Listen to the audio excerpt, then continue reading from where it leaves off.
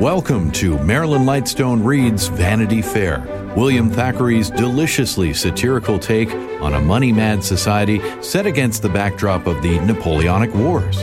We're delighted you're back for another novel in our podcast series, Marilyn Lightstone Reads. If this is your first time with us, you can find all the other novels in our series plus new episodes at classicalfm.ca or through your favorite podcast app. Now, let's turn to Marilyn as she reads William Thackeray's Vanity Fair.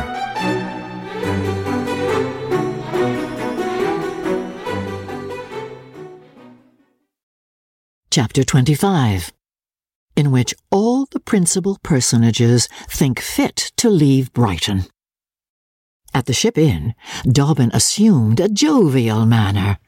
He was trying to hide his private feelings, first upon seeing Mrs. George Osborne a wife, and secondly to mask his apprehension about the effect his dismal news would certainly have upon her.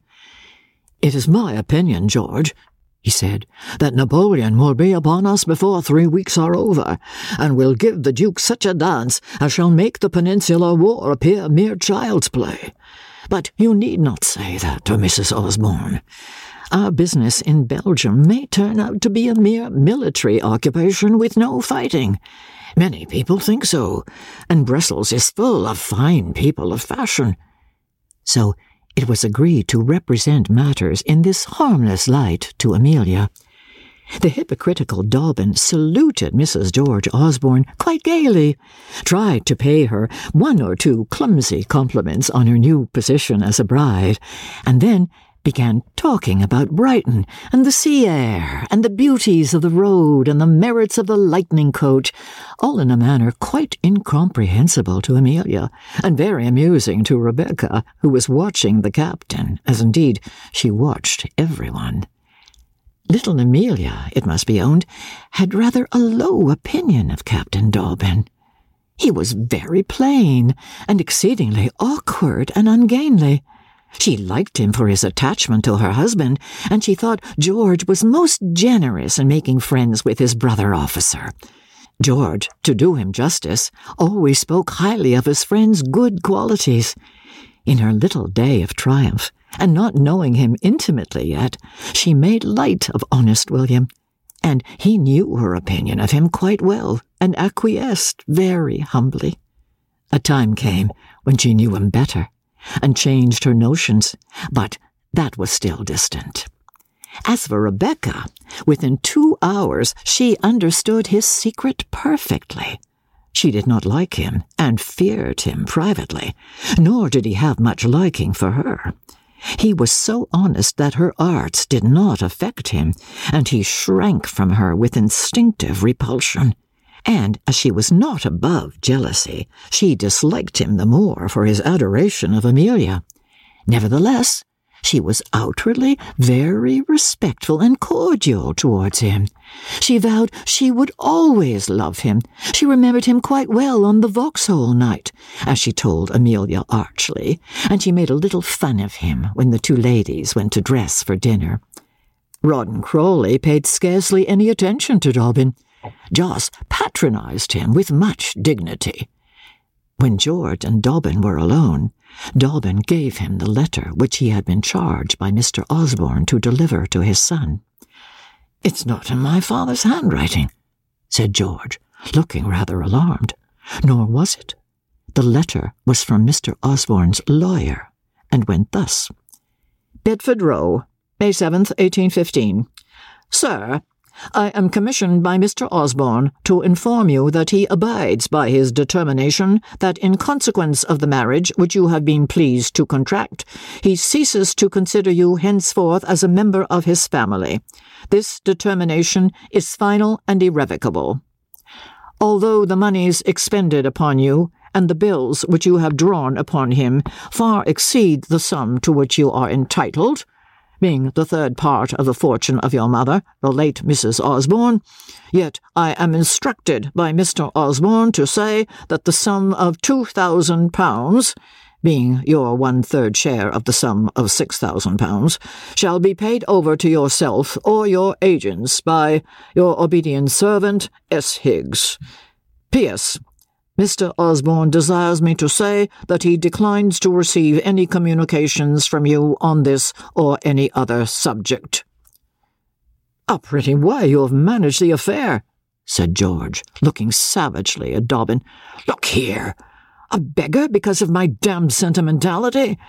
Why couldn't we have waited, A cannonball might have done for me in the war, and may still, and how will Emmy be bettered by being left a beggar's widow? It was all your doing. You were never easy until you had got me married and ruined. What the deuce am I to do with £2,000? I've lost 140 to Crawley since I've been here. A pretty manager of a man's matters you are." "There's no denying that the position is a hard one," Dobbin replied, after reading the letter. "As you say, it is partly of my making. There are some men who wouldn't mind changing with you," he added, with a bitter smile. "How many captains have £2,000, think you? You must live on your pay till your father relents, and if you die, you leave your wife 100 a year. Do you suppose a man of my habits can live on his pay and 100 a year?" George cried out in great anger. "You're a fool to talk so, Dobbin. How the deuce am I to keep up my position in the world upon such a pitiful amount? I wasn't brought up on porridge or on potatoes like old O'Dowd. Do you expect my wife to take in soldiers' washing, or ride after the regiment in a baggage wagon?" Well, said Dobbin, still good-naturedly, "we'll get her a better conveyance. Be quiet whilst the tempest lasts, George. It won't be for long. Let your name be mentioned in the Gazette, and the old father will relent." "Mentioned in the Gazette?" George answered. "And in what part of it? Among the killed and wounded, very likely." "Pshaw! It'll be time enough to cry out when we are hurt," Dobbin said. "And if anything happens, you know, George, I have got a little, and I am not a marrying man, and I shall not forget my godson in my will," he added, with a smile. The dispute ended, with the former declaring he could not be angry with Dobbin long, and forgiving him very generously after abusing him without cause. "I say, Becky," cried Rawdon Crawley when they were dressing for dinner. "What?" said Becky, looking over her shoulder in the mirror. She had put on a neat white frock, and with bare shoulders and a little necklace she looked the image of youthful innocence. "I say, what'll Mrs. O do when George goes out with the regiment, Crawley said, performing a duet on his head with 2 huge hairbrushes and looking with admiration on his pretty little wife. "I suppose she'll cry her eyes out," Becky answered. "She has been whimpering already at the very notion." "You don't care, I suppose?" Rawdon said, half angry at his wife's lack of feeling. "Oh, you wretch! Don't you know that I intend to go with you?" Becky replied. "Besides, you're different. You go as General Tufto's aide-de-camp. We don't belong to the line." Her husband, enchanted, stooped down and kissed her.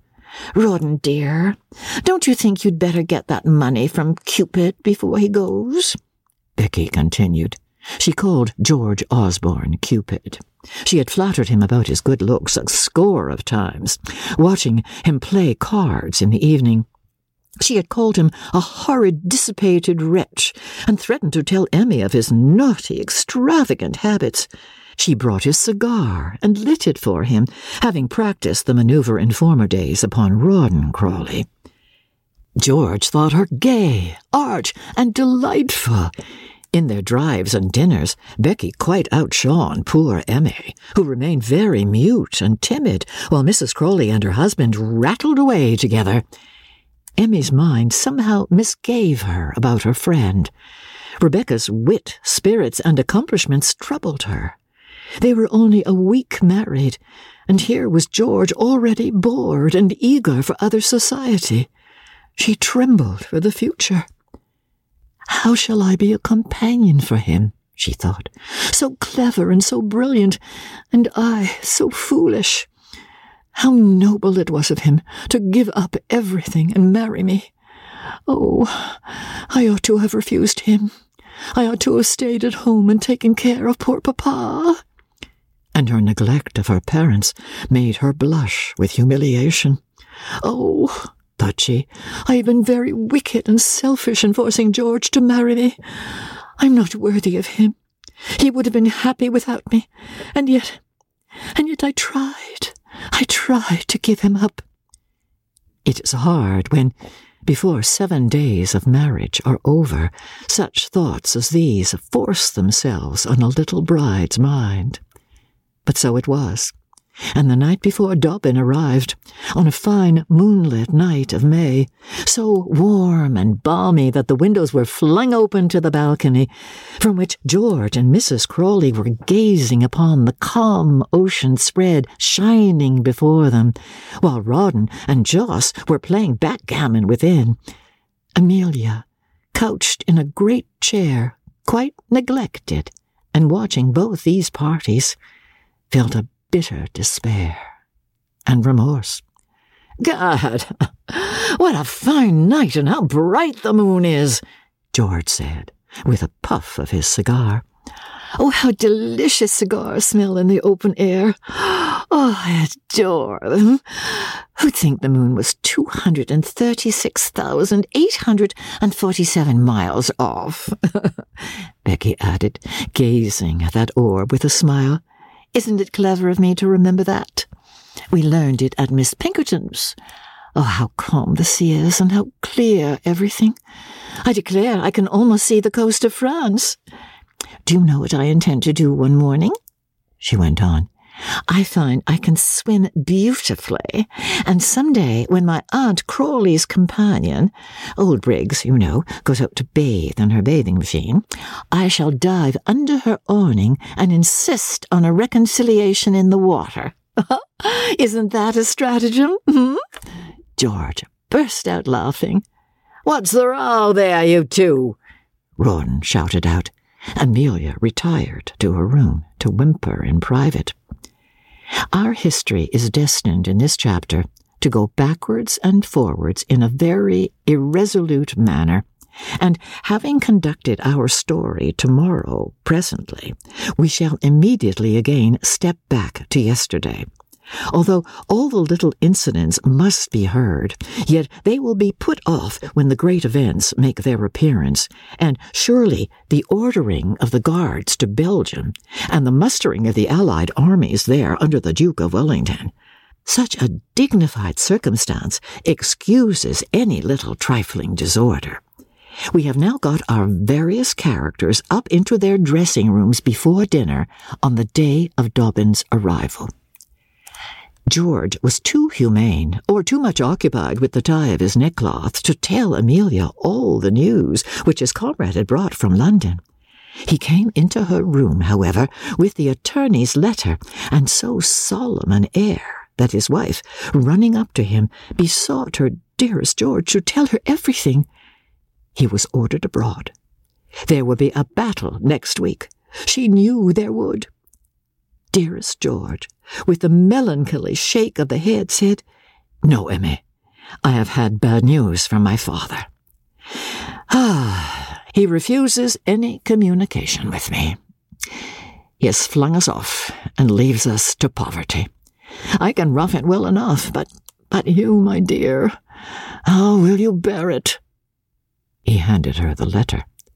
Amelia listened with tender alarm, and read the letter which George gave her with such a pompous, martyr-like air. Her face cleared as she read, however. The idea of sharing poverty with a beloved is far from disagreeable to a warm-hearted woman. The notion was actually pleasant to little Amelia. Then, ashamed of feeling happy, she said, "Oh, George, how your poor heart must bleed at the idea of being separated from your papa." "It does," said George, with an agonized face. "But he can't be angry with you long," she continued. "Nobody could. He must forgive you, my dearest husband, or I shall never forgive myself if he does not." "What vexes me, my poor Emmy, is not my misfortune, but yours," George said. "I don't care for a little poverty, and I think, without vanity, I've talents enough to make my own way." "Oh, that you have," said his wife, who thought that her husband should be made a general instantly. But you, my dear girl, how can I bear your being deprived of the comforts you had a right to expect? My dearest girl in barracks, the wife of a soldier, subject to all sorts of annoyance. It makes me miserable. Emmy took his hand, and with a radiant smile began to warble that stanza from the favourite song, Wapping Old Stairs, in which the heroine promises her Tom his trousers to mend and his grog, too, to make. "Besides," she said, "isn't £2,000 an immense deal of money, George?" George laughed at her naivete, and when they went down to dinner, Amelia still singing, she was lighter of mind than she had been for some days. Thus the meal was an exceedingly brisk and merry one. The excitement of the campaign counteracted in George's mind the depression caused by the letter. Dobbin amused the company with accounts of the army in Belgium, where nothing but fits and gaiety were going on. He described Mrs. Major O'Dowd packing her own and her Major's wardrobe, and how his best epaulettes had been stowed into a tea canister, whilst her famous yellow turban was locked up in the Major's tin hat case, and he wondered what effect it would have at the military halls at Brussels. "Brussels!" cried Amelia with a sudden shock. "Is the regiment ordered away, George?" A look of terror came over her face, and she clung to him. "Don't be afraid, dear," George said, good-naturedly. "It is only a 12 hours' passage. You shall go too, Emmy." "I intend to go," said Becky. "I'm on the staff. General Tufto is a great flirt of mine, isn't he, Rawdon?" Rawdon laughed out with his usual roar. William Dobbin flushed quite red. "She can't go," he said. "Think of the danger," he was going to add, but had he not been trying to prove there was none? He became confused and silent. "I must and will go," Amelia cried, with spirit, and George patted her under the chin and asked if they ever saw such a termagant of a wife, and agreed that she should bear him company. "We'll have Mrs. O'Dowd to chaperone you," he said. Thus the bitterness of a parting was juggled away. War and danger might not happen for months, and the respite made timid little Amelia happy, which Dobbin owned was very welcome. To be permitted to see her was now the greatest privilege and hope of his life, and he thought secretly how he would watch and protect her. "I wouldn't have let her go if I had been married to her," he thought. But George was the master. Rebecca at length carried Amelia off from the dinner table and left the gentlemen in a highly exhilarated state, drinking and talking very gaily. During the evening, Rawdon got a little note from his wife, which, although he burnt it instantly in the candle, we had the good luck to read first. "Great news," Rebecca wrote. "Mrs. Bute is gone. Get the money from Cupid tonight, and he'll be off tomorrow. R." So, when the men were adjourning to coffee, Rawdon touched Osborne on the elbow and said gracefully, "I say, Osborne, if quite convenient, I'll trouble you for that small trifle." It was not quite convenient, but nevertheless George gave him an instalment in banknotes and a bill on his agents for the remaining sum. George, Joss, and Dobbin held a council of war over their cigars, and agreed that they should move back to London in Joss's carriage. So they set off in state the next day. Amelia had risen very early and packed her little trunks with alacrity. A dim, uneasy, jealous feeling about Rebecca filled her mind, although they kissed each other tenderly at parting. Besides these characters, coming and going, we must remember that there were other old friends of ours at Brighton, Miss Crawley and her attendants. Although Rebecca and her husband were a stone's throw from her lodgings, the old lady's door remained pitilessly closed to them. Mrs. Bute Crawley took care that her beloved Matilda should not be agitated by meeting her nephew. When the spinster took her drive, the faithful Mrs. Bute sat beside her in the carriage. When Miss Crawley took the air in a sedan chair, Mrs. Bute marched on one side, with honest Briggs on the other. And if they met Rawdon and his wife, they passed him by with such a frigid indifference that Rawdon began to despair. "Oh, we might as well be in London as here," he said, downcast. "A comfortable inn in Brighton is better than a sponging house in Chancery Lane," his wife answered cheerfully. "Think of those two sheriff's men who watched our lodging for a week. Mr. Joss and Captain Cupid are very stupid companions, but better ones than those men, my love." And she pointed out to her husband the great advantage of meeting Joss and Osborne, who had brought a most timely supply of ready money. "It will be hardly enough to pay the inn bill," grumbled the guardsman. "Why need we pay it?" said the lady. Through Rawdon's valet, who was instructed to treat Miss Crawley's coachman to drink whenever they met, old Miss Crawley's movements were well known by our young couple, and Rebecca luckily thought of being unwell, and of calling the same doctor who treated the spinster, so that their information was complete. Nor was kind Miss Briggs their enemy, though forced to adopt a hostile attitude. Indeed, Briggs and Mrs. Firkin and the whole of Miss Crawley's household groaned under the tyranny of the triumphant Mrs. Bute. That good but imperious woman pushed her advantages too far. She had brought the invalid to such a helpless state that the poor soul yielded entirely to her sister-in-law and did not dare to complain. Mrs. Bute measured out the wine which Miss Crawley was allowed to take, greatly to the annoyance of Firkin and the butler, who were deprived of control over even the sherry bottle. Night, noon, and morning, Mrs. Bute made her patients swallow abominable medicines. She prescribed the drive in the carriage or the ride in the chair, and ground down the old lady as only a managing moral woman can. If ever the patient faintly resisted and pleaded for a bit more dinner or a drop less medicine, her nurse threatened her with instant death, and Miss Crawley gave in. "She's no spirit left in her," Firkin remarked to Briggs. "She ain't called me a fool these 3 weeks." Finally, Mrs. Bute decided to dismiss Firkin, Mr. Bowles the butler, and Briggs herself, and to send for her daughters from the rectory in readiness to remove the dear invalid to Queen's Crawley, when an accident happened which called her away from these duties. The Reverend Bute Crawley, her husband, riding home one night, fell and broke his collarbone. Fever set in, and Mrs. Bute was forced to leave for Hampshire. She promised to return as soon as Bute was better, and departed, leaving the strongest commands with the household.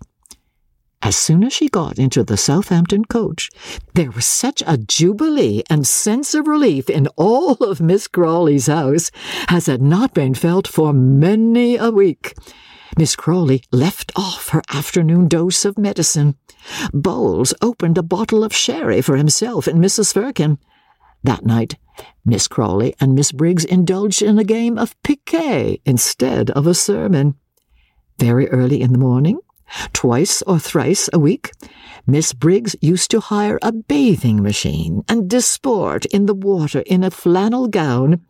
Rebecca, as we have seen, knew this, and though she did not actually dive under her as she had threatened, she determined to attack Briggs as she came away from her bath. So, getting up early the next morning, Becky was there just as Briggs stepped out of the little caravan onto the shingles. Rebecca wore a kind, tender smile on her face and was holding out her pretty white hand as Briggs emerged from the box. What could Briggs do but accept the greeting? "Mrs. Crawley," she said. Mrs. Crawley seized her hand, pressed it to her heart, and with a sudden impulse flung her arms around Briggs, kissing her affectionately. "Oh, dear, dear friend," she said. and Miss Briggs began to melt. Rebecca found no difficulty in engaging her in long conversation. Everything that had passed since Becky's sudden departure was discussed and described. All Miss Crawley's symptoms and the details of her treatment were narrated with that fullness which women delight in. Do ladies ever tire of talking about their illnesses and doctors? Briggs did not, nor did Rebecca tire of listening. She was thankful that the dear, kind Briggs had been permitted to remain with her benefactress through her illness. Though she, Rebecca, had seemed to act undutifully by leaving Miss Crawley, yet was not her fault a natural one? Could she help but give her hand to the man who had won her heart? The sentimental Briggs turned her eyes up to heaven at this appeal, and heaved a sympathetic sigh. Can I ever forget her who so befriended me? No, though she has cast me off, said Becky. I would devote my life to Miss Crawley. I love and admire her beyond any woman in the world, and I love all those who are faithful to her. I would never have treated Miss Crawley's faithful friends as that odious, designing Mrs. Bute had done. Rawdon has said 100 times, with tears in his eyes, that he blessed heaven for sending his dearest auntie two such admirable nurses as Firkin and Miss Briggs.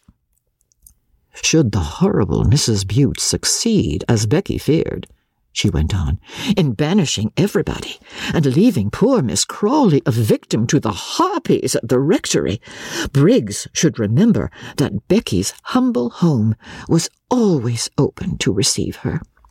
"Oh, dear friend," Becky exclaimed, "not all women are Bute Crawleys, though I should not complain of her, for do I not owe my dearest Rawdon to her?"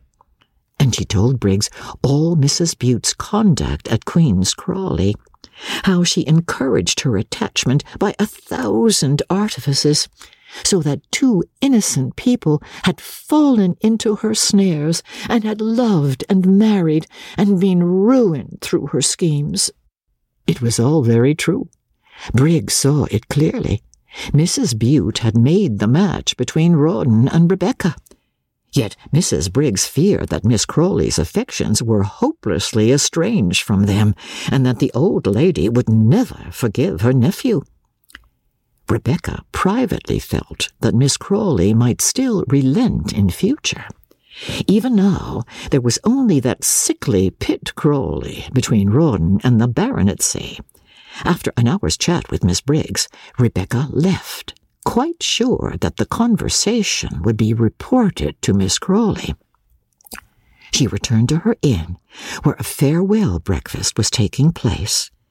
Rebecca took a tender, sisterly leave of Amelia, and having hung on her friend's neck as if they were parting forever, and waved her handkerchief, which was quite dry, as the carriage drove off, she came back to the breakfast table with a good appetite.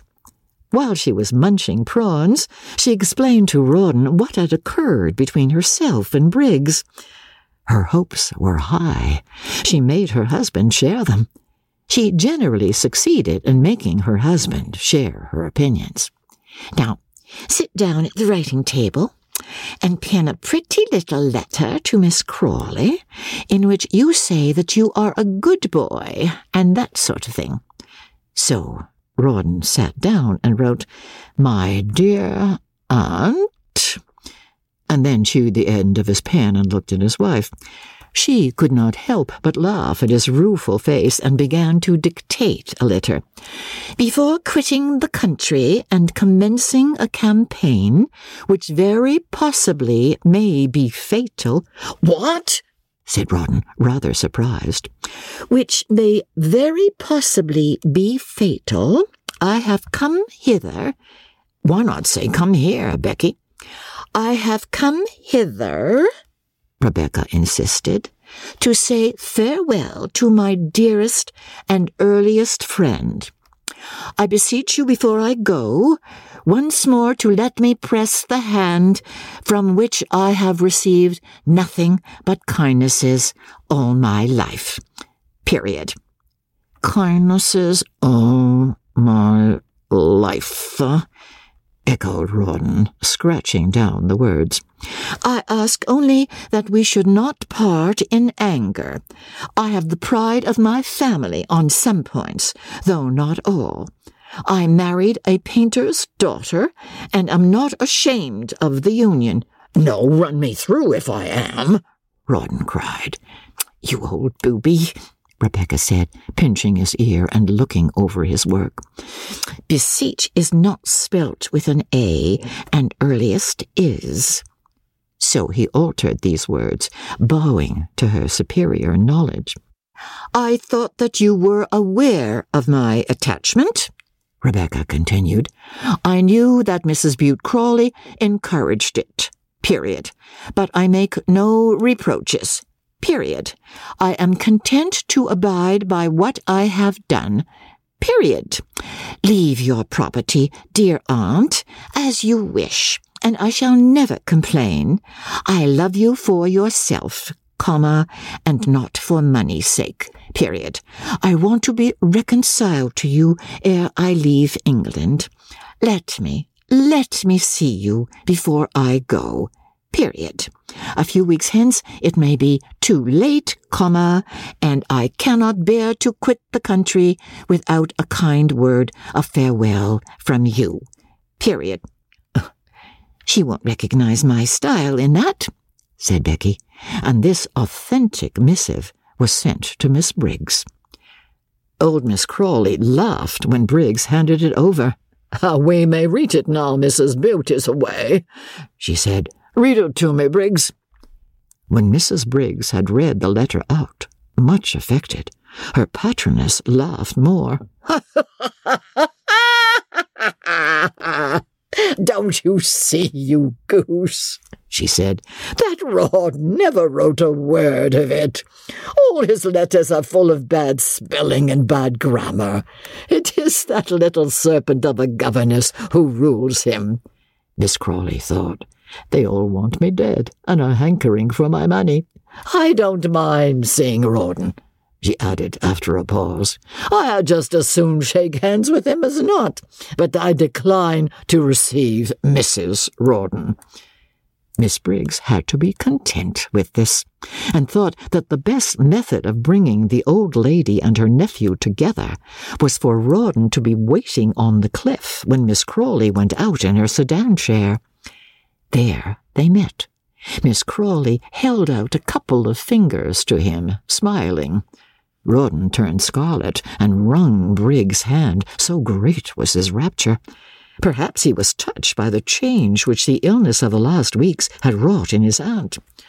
The old girl has always been good to me, he said to his wife afterwards, and I felt, rather queer and that sort of thing. I walked beside her chair to her door, and I wanted to go in, only— You didn't go in, Rawdon? You didn't go in, Rawdon? Screamed his wife. No, my dear, I was afraid to. You fool! You ought to have gone in and never come out again, Rebecca said. Don't call me names, said the big guardsman sulkily.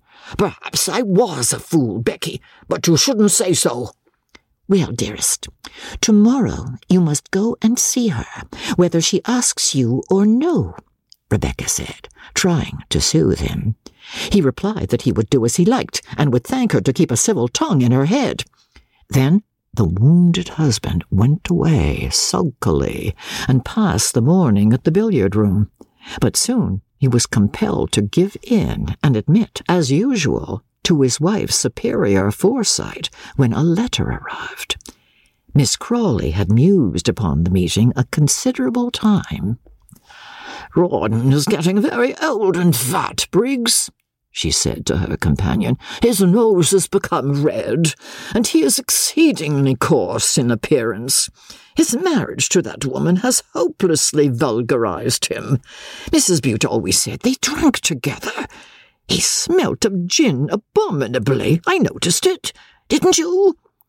In vain, Briggs said that Mrs. Bute spoke ill of everybody and was an artful, designing woman. Well, yes, so she is.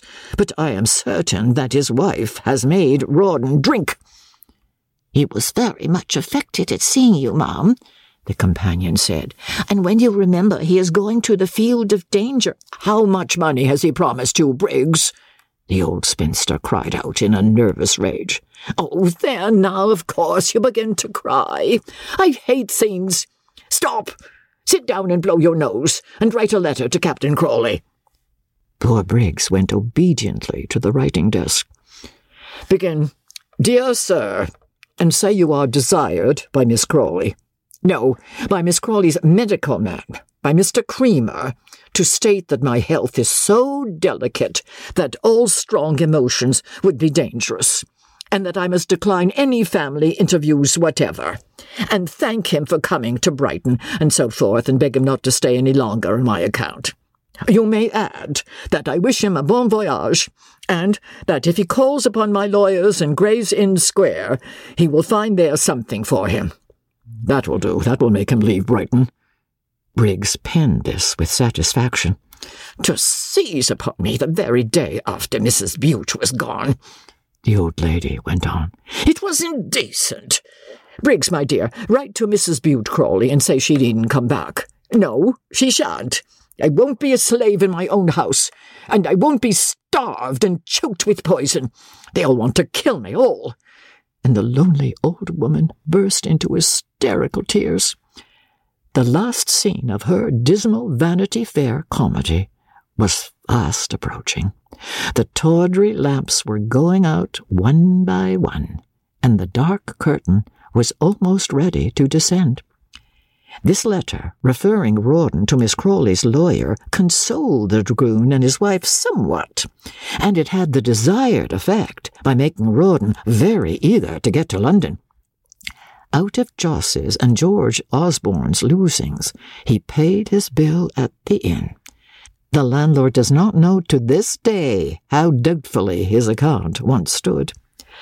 I should have liked to see the old girl before we went, Rawdon said. She looks so altered. I'm sure she can't last long.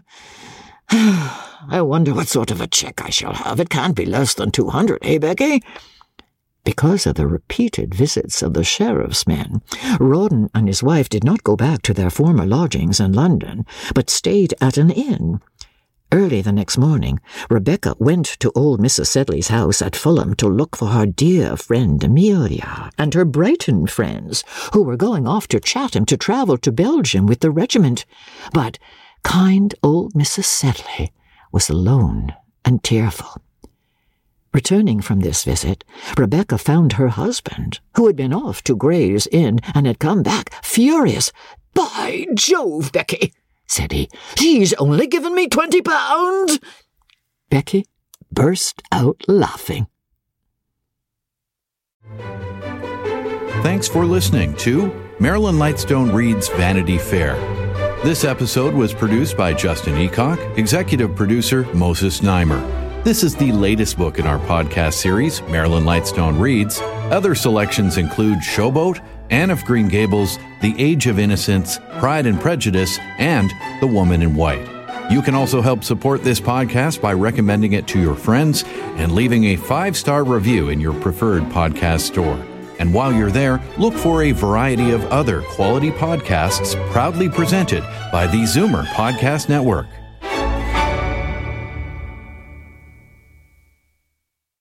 This podcast is proudly produced and presented by the Zoomer Podcast Network, home of great podcasts like Marilyn Lightstone Reads, Idea City on the Air, and The Garden Show.